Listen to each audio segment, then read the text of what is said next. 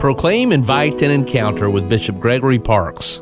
Pontius Pilate, he was a governor at the time, and one of his responsibilities would have been to judge these cases, these matters that were brought before him. It's interesting with Pilate, I often get the sense when we read the Passion of our Lord that he seemed to be conflicted. I'm not no way trying to absolve him of what he did or his role in the crucifixion of our Lord.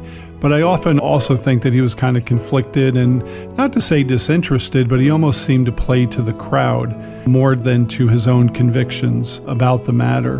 Because the crowds were, as you said, pressuring him to crucify the Lord. He offered to release another prisoner and they said, no, we don't want that one. We want Jesus to crucify him, and ultimately he gave in to that. But we also profess in our creed, in our profession of faith that we say at Mass, that for our sake he was crucified under Pontius Pilate.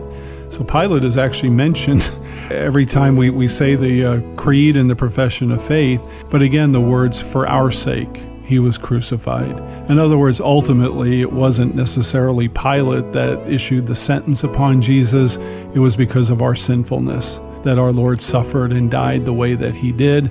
Pilate was certainly an instrument that was used to bring about that death. One of the Gospels says that he washed his hands of the matter or wanted nothing to do with it. And I think, again, maybe that just spoke to the fact that he may have been conflicted about it and didn't have a strong conviction. Again, that enters into the fear of the decision that was going to be made and what could happen. So the easy way out is just to wash your hands of it and have nothing to do with it. Again, it's kind of pass the buck, mentality. I don't want to accept the responsibility, so I'm going to hand it off to somebody else. Politicians sometimes will take a poll to see how the voters feel before they make a decision on how they're going to vote on a particular subject or bill or law, because they don't want to make a decision that's going to harm them rather than simply doing the right thing. For podcasts and social media accounts, visit bishopparkes.org.